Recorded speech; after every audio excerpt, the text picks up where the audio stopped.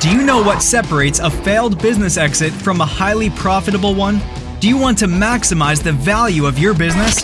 The Business Exit Stories podcast is the solution.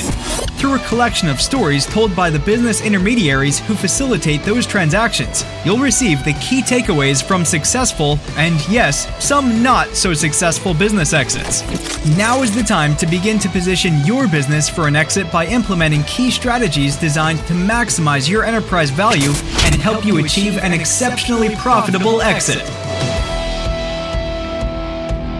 On today's podcast, we have Glenn Henderson. He's an M&A tax specialist that will share some of his insights about what you can do to position your company for an actual sale where you will actually be able to sell your company for less and yet put more money in your pocket after the deal closes. I want you to listen closely to the transactions, and there's a couple of transactions that Glenn shares with us that have some really unique insights where you can pick up some tips on what you can do to amplify your cash returns after you sell your business. To begin the interview, Glenn shares how a profitable HVAC company, HVAC company, decided to sell their business because of the escalating values that was really driven by the COVID pandemic, where more people were spending time at home, and this required and needed a lot of additional services for both heating and air conditioning, and this really served to drive values to the business. And I want you to listen to how private equity groups that were looking at this market sector of HVAC and what they did to review and understand the type of businesses that they were acquiring, which were generally much smaller, and what the metrics were that they paid particularly attention to. Understanding these metrics can make a huge difference in whether the deal closes or not. Some of you have often thought of selling your business and that you make assumptions, and sometimes those assumptions aren't really valid and don't really become important till toward the end of the deal when you thought the assumptions you made were correct, but they turn out to be the exact opposites. And you can listen to what happened with one of Glenn's clients when this actually happened. In the next deal, Glenn shares how millions and millions of dollars of additional value was really created by having the right advisors on your deal-making team and how important this is. And I want you to listen for some of the key takeaways as this transaction unfolds and how you can actually gain insight for your own transaction that you'll be looking at in the future. In the next deal, Glenn shares how the entrepreneurs who only think about taxes after they close their deal and how this can be a huge mistake. And Glenn shares why this is really, really a bad strategy when you can really provide just a little bit of planning that can substantially pucker up your returns net after tax when you actually step away from your business and sell. So without further ado, let's jump into our interview because I think you're really going to enjoy this one. This is Marvin L. Storm with Business Exit Stories podcast, and today we have kind of a special treat. Glenn Henderson here is someone that has a little bit different and diverse background in something that is becoming more important as the months roll forward here, as the new administration is considering some changes to our tax code, and specifically geared around capital gains and other tax treatment that's going to affect business owners, small and large. And so I'm going to introduce Glenn here to have him talk a little bit about where he's from and located and the name of his firm. So Glenn, would you take a minute and introduce yourself? Yes, my name's Glenn Henderson. I'm a CPA in the Dallas, Texas area. We office in Frisco, but we're the Texas office of a regional firm that originally started in Tulsa, Oklahoma. We've got roughly 130 people total. We've got 22 people here in our Texas office, and I'm the partner over the Texas office. I joined them about 4 years ago from merging in my own practice with them to open this office. And they asked me what I wanted to do. I had been the chief cook and bottle washer of my other firm, meaning I was the managing partner, I was the rainmaker as well as the number one producer, and I was burning the candle at both ends. So with my background in tax and estate planning and valuation credentials, I decided to spend the rest of my career in the M&A area. And that's what I've been doing for the last 3 years, is focused on M&A after a short transition of my clients over to the new firm. So it's going really well, and that's what I do. Well, I can tell it's going well because you have some superheroes on your walls there. Why don't you give us a little background to how that came about? Well, when I first came to the firm, I didn't have a photo for the inner office communication, so I posted a picture of Batman. So when my picture came in to post to that, everyone wanted me to keep the Batman present. So we've just kind of grown from there, and throughout the firm, I'm known as Batman. So no one knows what I really do at night, but now you do. I saved the world. For our podcast audience that is listening just to the audio, I'll describe that Glenn is sitting in his office, and on the back wall he has Batman, and on the side wall he has Superman. And interestingly to note that each of these pictures that he has there, full body size pictures, there is a mask on them. So I thought superheroes would be allergic, or is that their kryptonite? Well, we don't know if Superman would actually be a candidate for COVID, but he could very well be a carrier. So we wanted to observe the spacing requirements for everyone. Well, that's great. All in good humor. And sometimes in today's world, when there's so much negative press and bad news out there, it's good to have a lighthearted moment. So let's jump in and chat a little bit about some of the transactions that you've been involved in. And you're probably going to have a little bit different orientation and twist on some of these transactional stories that you'll share here today. And I'm really interested and excited to get some insights on what business owners can do as they strategically start to think about exiting their business. So why don't we jump in and talk about a transaction that had its challenges and maybe made it to the closing, maybe didn't. Why don't you give us some background on one of these first transactions that did have its challenges and how it unfolded? Well, we did quite a bit of work on a relatively small HVAC company. In our world, we would call it a mom and pop. They had really started 8 to 10 years before and was really a family-run business. And they really didn't keep really good accounting records. And when we came up to the time that the multiples for HVAC companies really jumped. Take a minute and explain to the audience here why a heating, air, and ventilation company would have their multiples jump in this current environment that we're in, of kind of a lockdown environment, although we're starting to emerge from that right now. Why would the multiples jump? Well, there was a lot of investment money parked on the sideline, and people and organizations were looking for things they could invest in that were profitable.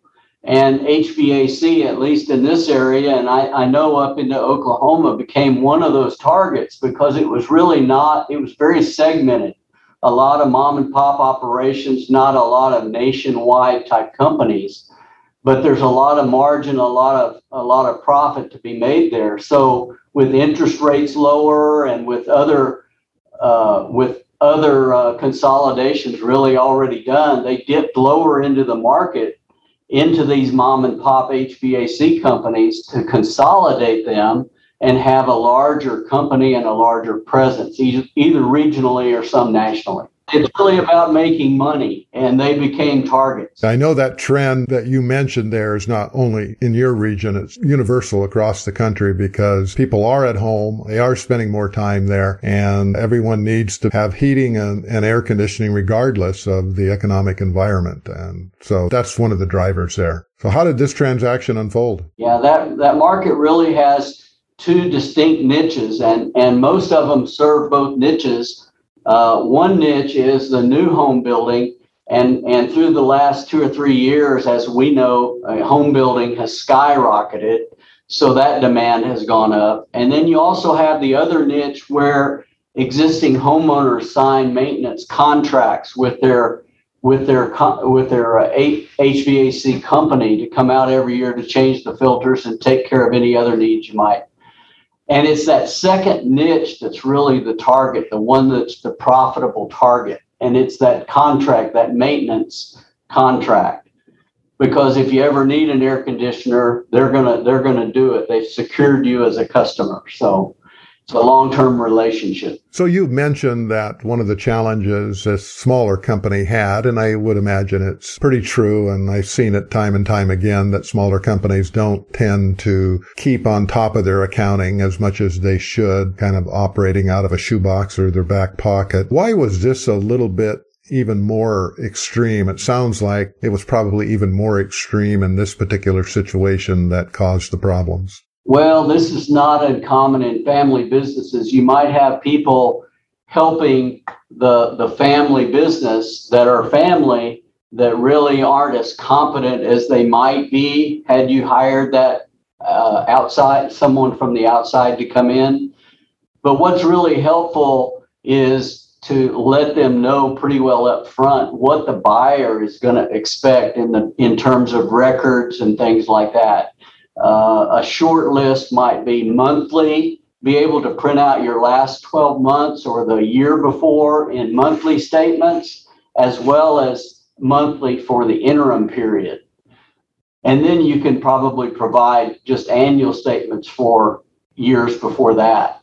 But if your accounting system won't provide for that, you're probably not at a point where one of these big consolidators would come in and buy you based on the lack of records that you have. When we look at companies that do roll up and do consolidations, there's really two types of companies or groups out there. One is the financial buyer, private equity or somebody else that really does take a deep dive because they're purchasing because of the predictability of revenue on those maintenance contracts and historical earnings records. And there's the others. I imagine it would be a strategic buyer that is in the business and understands the business and can get economies of scale by consolidating back office operations and marketing and things of that nature. So in this particular situation, which one of those buyers kind of came to the table? This was a financial buyer that was going to consolidate, at least regionally, the HVAC companies. They weren't really in the business, even though they understood the business and they knew what made the business work. They really weren't out there servicing air conditioners and furnaces and offering contracts on their own. This was something they were buying as a financial buyer. And as a financial buyer, I guess then everything is about the information you can provide from financial metrics and financial statements and cash flow statements and everything else that they're going to be taking a look at. And my guess would be is that they probably have a pretty low threshold of intolerance when it comes to not being able to provide those type of documents, because that's how they make their decisions, where a strategic buyer may have a lot more latitude on that because they understand the business and kind of read between the lines, where a financial buyer, I imagine, just doesn't want to take the time because there's a lot of other opportunities out there to acquire. Yeah, we actually have dealt with both. In this case, it was a financial buyer. We had another example, and it was an HVAC company. It was a strategic buyer. And that whole transaction was opened and closed in 4 days. So it's a whole different approach to the purchase and the sale. So I'm just kind of interested, as you went through this transaction with this company, talk a little bit about who was captaining the ship internally with this company. You talk as a family-owned business. I imagine from that description, you would think that the accounting department or the financing side of the business was run by someone within the family, whether they were competent or not. The CFO was a brother-in-law, and he really didn't have the qualifications to run an accounting department on a consistent basis. They did have a CPA that we worked with, but the CPA was really engaged to do the annual tax return and also prepared an annual financial statement.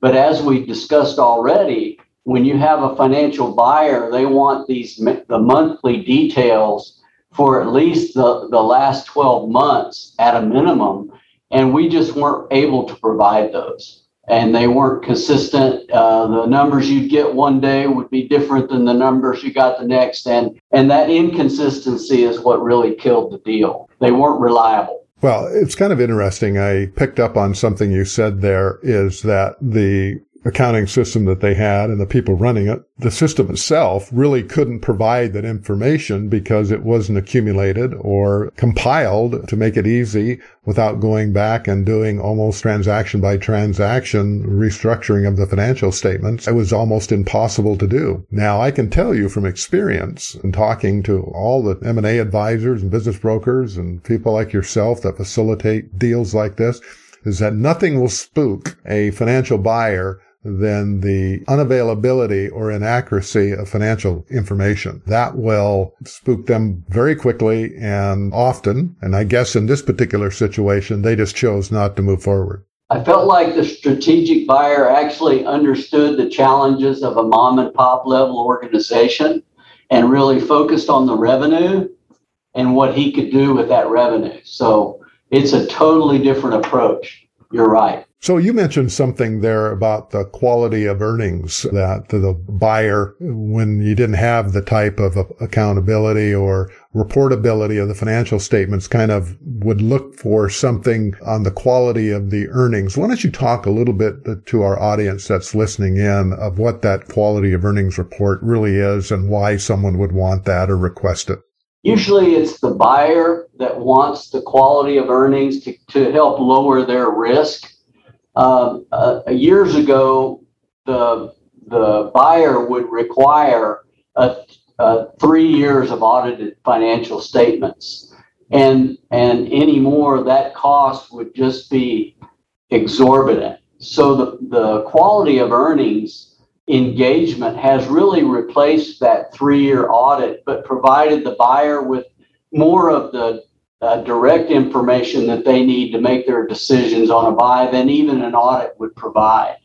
So it's actually something less than an audit, but you see a lot of auditors helping with quality of earnings projects and making sure that what they're buying and what they're getting is what they bought and paid for. So what you're really saying is that it's short of an audit, which would audit both earnings and expenses and the balance sheet. You're just focusing on the earnings and what type of earnings and how reliable those earnings are. Yes, that's correct. Well, in this particular situation, I guess the financial statements and system just wasn't able to even produce without enormous expense quality of earnings statement. And they couldn't even do that. Yeah, once we got a third set of financial information that was different than the first two, I think the buyer was done. They were ready to withdraw.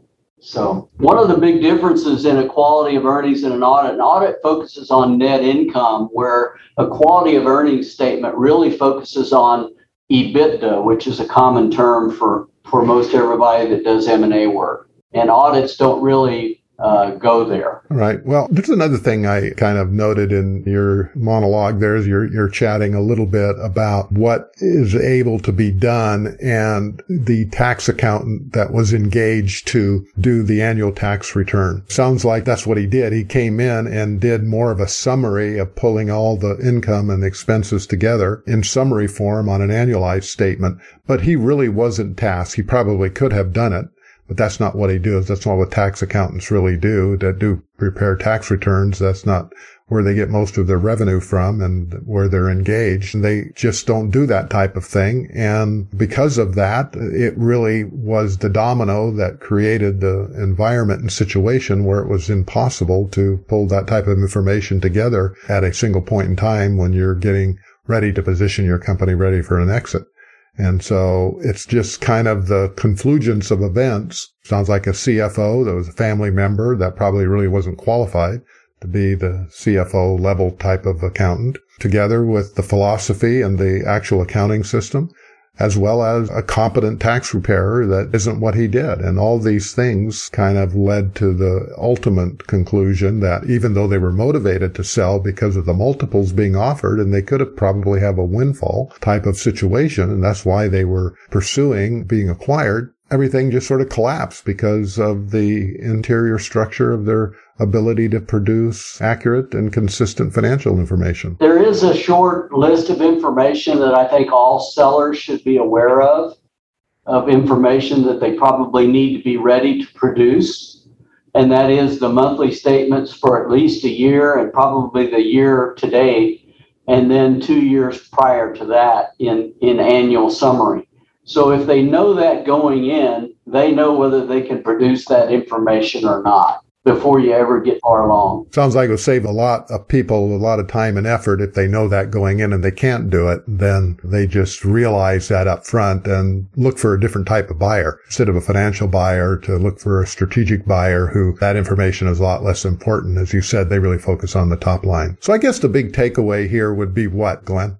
Well, I think it's to know ahead of time kind of what's going to be required and what that buyer is going to be looking for in your business, not just to focus on the market multiples so high and get the big eyes that decide I want to sell, but have an idea of what kind of transition you want to play. It's more than just numbers, but how long do you want to transition? How long do you want to continue to be involved in the business?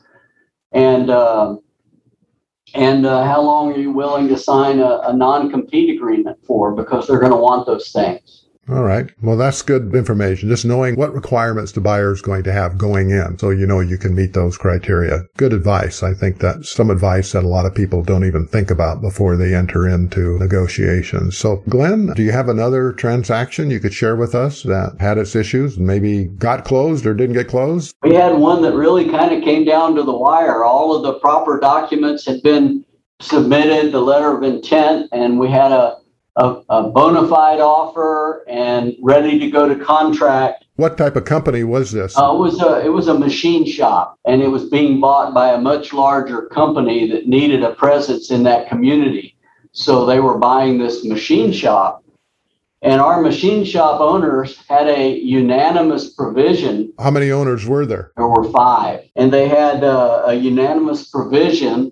We had one owner that owned one more share than everybody else, so he in effect was a majority owner, but we had a unanimous provision to sell the company. Let's just clarify so I understand for our audience here. There is an operating agreement in place that outlined what the criteria was, especially when you got 5 partners, to be able to sell the business, and that language very specifically spelled out that you needed 100% or a unanimous vote of all partners to be able to trigger a sale. That's what you're kind of outlining the scenario to be here? Yes, it was. And we even looked at the provisions in the agreement to change that, and they were unanimous. So there was no way to get around that. We found out at the closing table, that it was actually the discussion to move forward with the offer that had been presented, which was a good offer, but one of the partners for the first time vocalized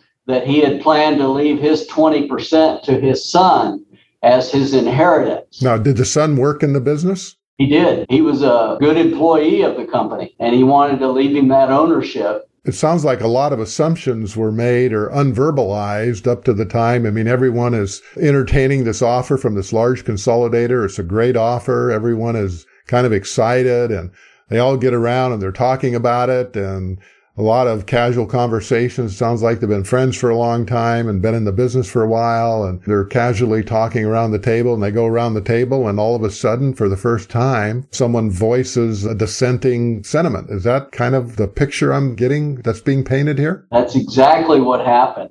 And we could have earlier sent up a weather balloon and sent kind of a straw vote, if you want to call it that, and say, we've got a valid offer. Is there anyone who objects? And it probably would have headed this off.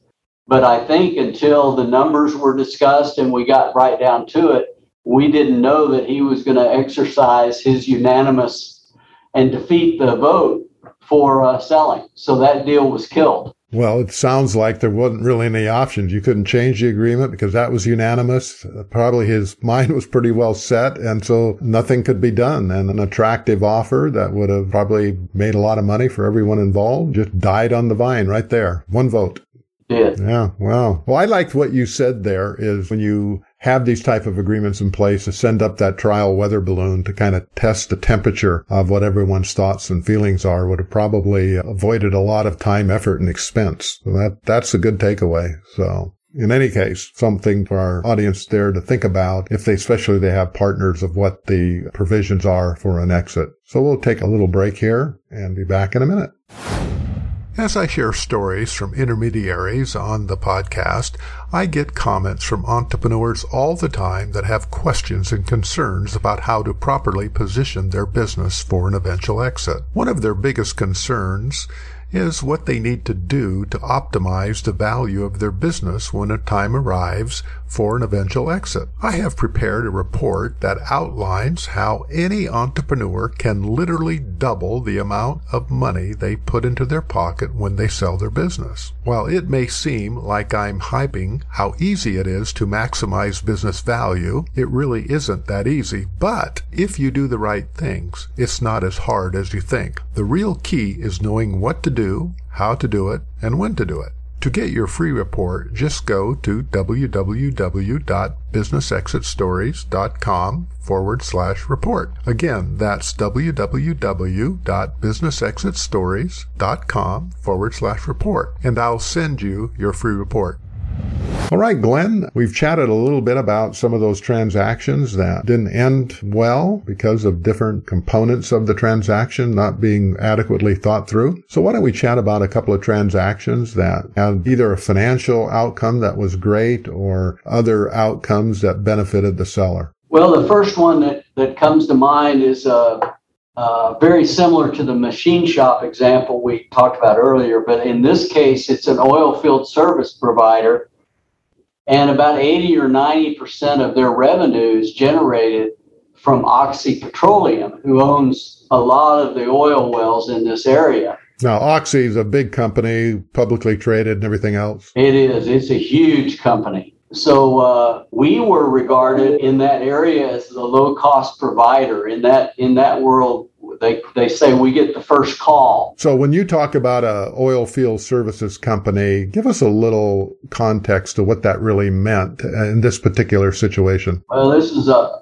whole bunch of these 18-wheelers with tanks as trailers on the back, and they either haul stuff to the oil field or they haul it back. And they may be hauling salt water, they may be hauling back waste disposal. So they just haul stuff to and fro is what they do. And it's called oil field service, whatever the customer needs are. And in this particular case, they were kind of the Walmart of the business and were providing very, very competitive rates. Right. And that was part of their business model. I don't know if this makes sense at all, but they didn't necessarily have the Peterbilts and the Kenworths as part of their stock. They ran with old Mack trucks and whatever they needed and taped and glued it together. And that's what helped them be the low-cost provider. So it wasn't an image business is what you're telling me. It was not. But they got the job done, and that's what Oxy needed. As we move forward in the prospect of selling, we tried to identify who our most logical buyer would be, and Oxy is obviously our number one prospect. So what percentage of their revenue was actually generated from Oxy Petroleum? It was 80+%. 80%. Every year. Some years 90, some years 80, but somewhere in that range every year. Well, in a traditional deal, that freaks everyone out because concentration of revenue like that for a lot of buyers will send them running for the exits, or a bank would not even consider financing that type of deal. On the flip side, Oxy wanted to maintain that relationship because they were enjoying the low cost benefits of this company. So they became our number one prospect. And sure enough, they became their strategic buyer and paid a premium for this low-cost provider company. So just to understand the context of that, I guess when you said they paid a premium, they wanted to protect that. They didn't want somebody else coming in and acquiring the company and raising the prices, which would impact their profits. That's right. That's right. And the men that owned it were getting older, and it wasn't going to be too long till that prospect, whether it was even internal, some younger people would be coming along and taking over the company and running it. And they may no longer have the benefits of that first call and a company that was a low-cost provider. So they wanted to secure that. And it worked to the benefit of our client in identifying that strategic buyer, Oxy.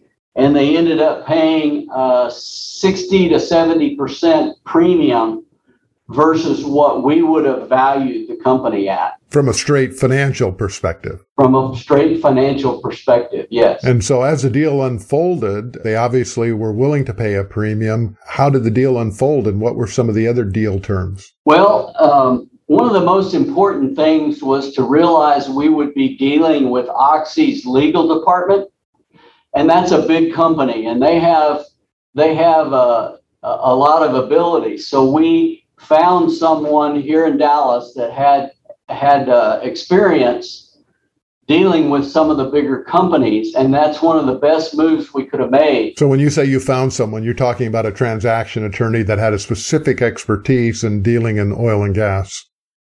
Oil and gas, and with the bigger oil and gas companies, right? Uh-huh. And we negotiated a $28 million sale price, which was 60 to 80% above what we thought it would have sold for. But the second thing that he did was invaluable.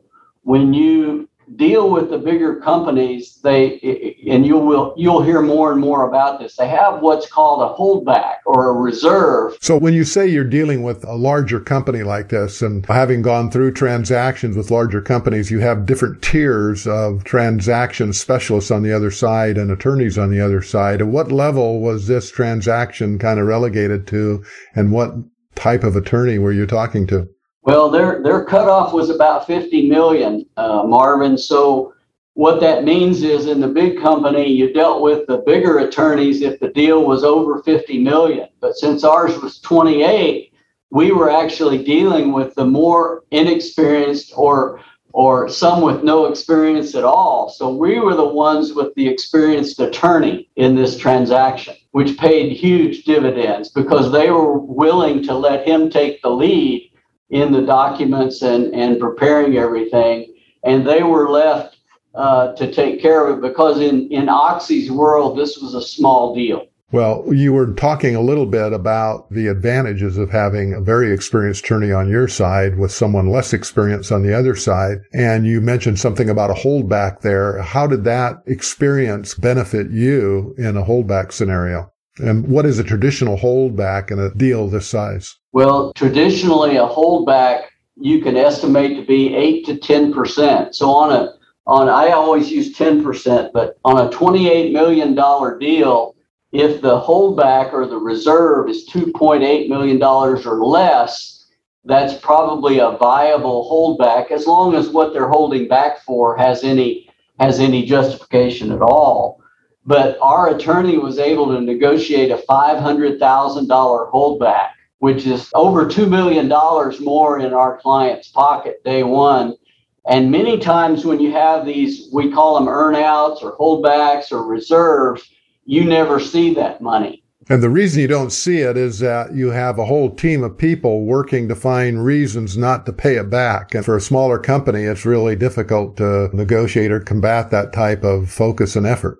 That's right. So at the end of the year, we got $350,000 of the $500,000 back. Well, that is a huge insight here for those listening in, that having experienced advisors on your side of the table is a huge benefit, because in this particular case, it sounds like $2.2 million, $2.3 million was not held back, and with $500,000 being held back, and you got $350,000 of that, and the 150 probably was a valid holdback item. They were valid holdbacks, and just like we talked about this being a small deal, I don't think they wanted to spend a whole lot of time chasing $500,000. Yeah.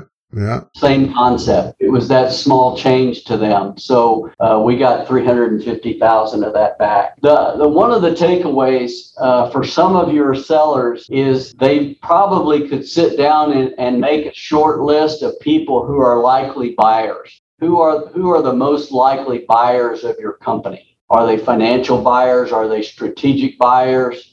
And you'd be surprised the success you can have in identifying those buyers. It sounds like the next iteration of that, or another layer to that takeaway there, which I think is really important if identifying types of buyers, is once you identify the type of buyer, what their motivation is.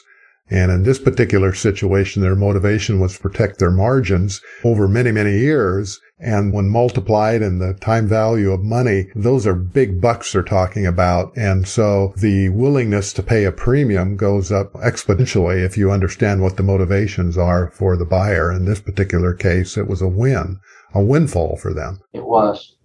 And they had been in business for a long time, had been a well-run company, and they paid a premium for that. It wasn't a fly-by-nighter or anything like that. Well, that's a great takeaway. Really appreciate you taking the time to unpack that transaction for us, because there are some real unique insight there that I think can benefit a lot of folks that are listening in today. All right, well, let's wrap it up here, Glenn, with your last transaction. That was a win for the seller and probably a win for the buyer too. Well, this client actually was a regional wall coverings company with other regional companies as their associates. If it got outside their region, they would call one of their partnering firms to provide the services. But they sold for about $35 million. And we were dealing with another big company that was consolidating that industry and wanted a nationwide presence. So they were definitely already the strategic buyer. And our clients, they were the object. They were really the diamond in the rough, so to speak, because they've been in business a long time. They were very successful and had a good part of the market. But the big four firm that was engaged by the buyer, their job was to first come up with the reserves and these holdback numbers. And that became kind of the object of our discussions. We had many discussions with them, and one of the items that came up was they wanted to reserve about $1.5 million for potential state taxes, whether that was income taxes or sales tax, or because they were in a retail business. And they felt like that was an area of exposure. And quite frankly, that is an area of exposure and a genuine concern.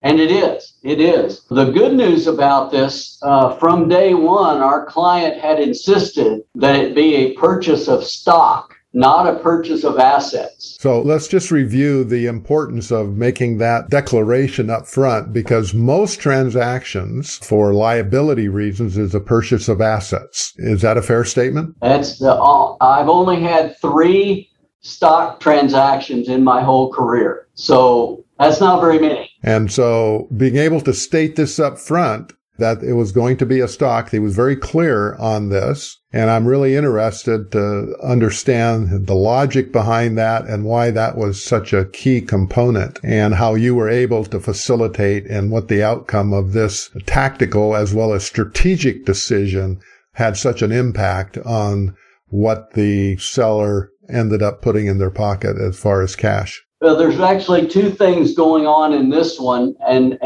the first one has been for some time, and that is that capital gains rates are lower than ordinary income rates. When you sell your stock, all of your income is long-term capital gain. When you sell your assets, there's a portion of the assets that are treated as ordinary income, mostly depreciated property. And the rest is treated as long-term capital gains. So just selling your stock in general will generate more cash for the seller than if they sell the assets. And the reason is the difference in capital gains versus ordinary income tax rate. That's where that's right. Savings or additional cash is generated from. But in this particular case, we have a windfall, because in 2010, we were introduced legislation that favored the small business owner, that if you had original issue C corporation stock, your gain on sale could be excluded from income tax altogether. So the logic behind that small business exemption passed back in 2010. So let's go back to 2010 and think of what was going on in the economy then. This was post Great Recession timeframe, the Great Recession starting in end of 2008. And we're now into early 2010, and Congress is wanting to juice up the economy. So they provided this incentive for people to invest in small businesses. And that incentive was to exclude taxes, any type of taxes, capital gains and otherwise, on stock sales. And so again, review for our audience the two criteria that needed to exist for that exclusion to apply. Well, it has to be original issue stock. So what does that mean? That means when I formed a corporation back in, let's say, 2010 or before, the original shares and stock certificate had to be mated out to the founders or the incorporators of the business. Yes. So if I came along in 2015 and purchased that stock, I would not be the original shareholder, and so I wouldn't qualify. The company wouldn't qualify anymore. That's right, or at least you would not.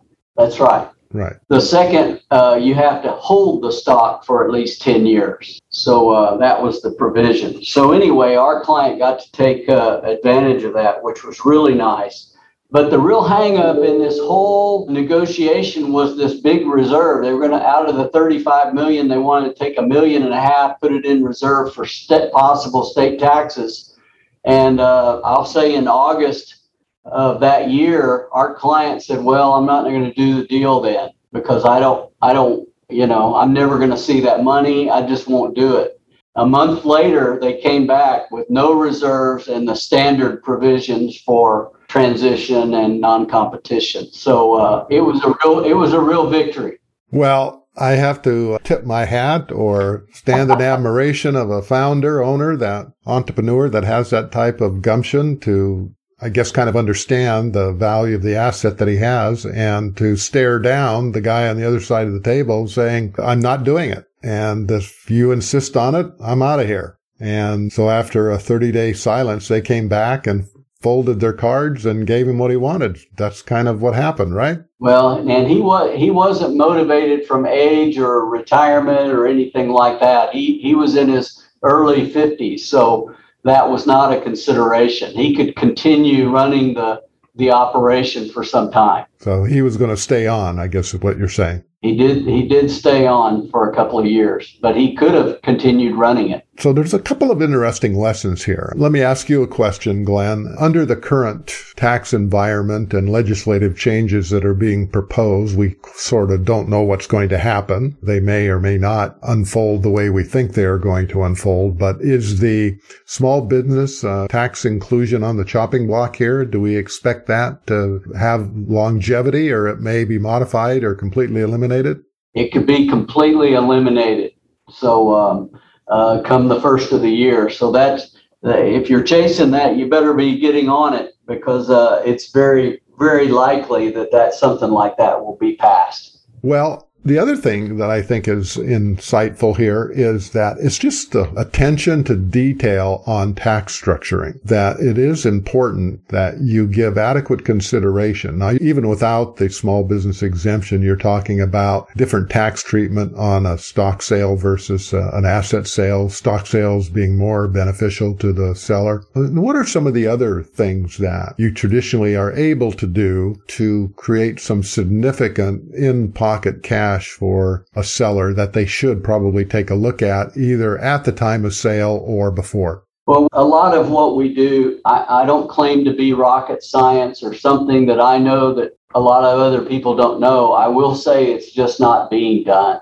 And I think we talk earlier about the depreciation schedule itself and cleaning that up. And why is that so important? Every business out there has depreciation schedules. When you say cleaning it up, what does that mean, actually? We do. We accountants do a great job of adding assets to the schedule, but we generally, because we're not involved in the day-to-day, we don't rotate out the old ones.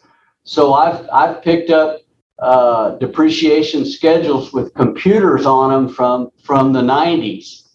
And I guarantee you those computers are not around anymore. But if you leave them on the schedule, you're going to end up recapturing that depreciation on that asset as ordinary income.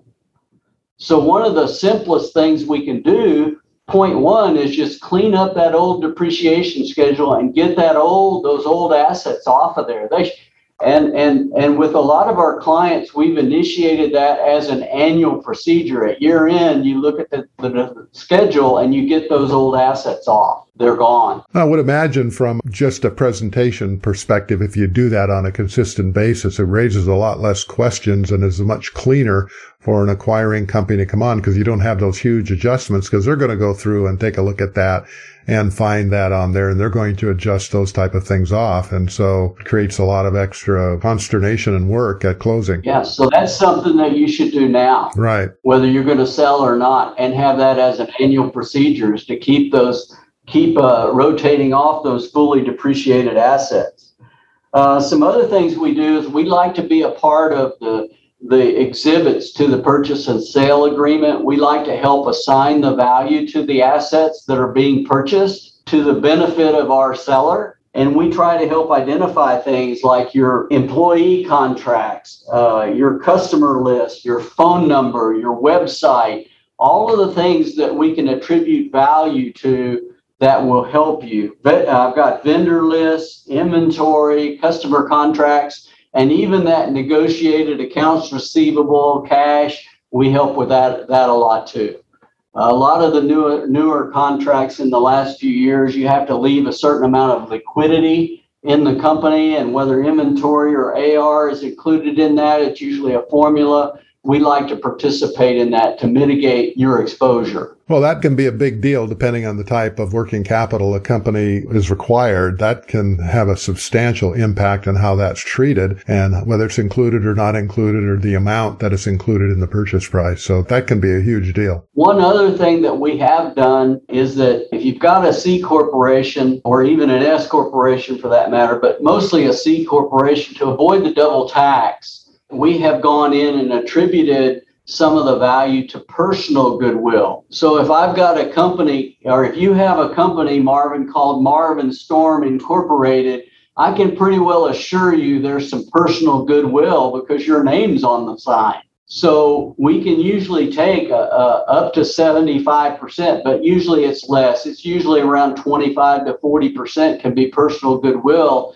and avoid that double tax, which is going to be a bigger deal going forward. Absolutely. So personal goodwill is an important step that can be taken, and it would be part of your agreement, but it would save you some tax dollars. Well, I think the point of this last story and the point of the discussion is that the amount of money that you put in your pocket can be enormously influenced by some preemptive tax planning and assigning of values and creating the type of structure within the actual purchase agreements that account for those that are structured in your benefit. And so I guess we could say that one of the takeaways here, you could even consider taking less money for your business, but actually end up with more cash in your pocket if everything is done right. So it would be a win for the buyer, and it would be a win for you because he would be able to buy an asset for less money. And even though you're selling for less, you're putting more money in your pocket because you've thoughtfully gone through and had good advisors structure your transaction to benefit you from net cash in pocket because of tax structure. We actually had that happen. One of our early transactions was a chain of hair salons in North Carolina. And our client lowered the price for Regis to buy their stock.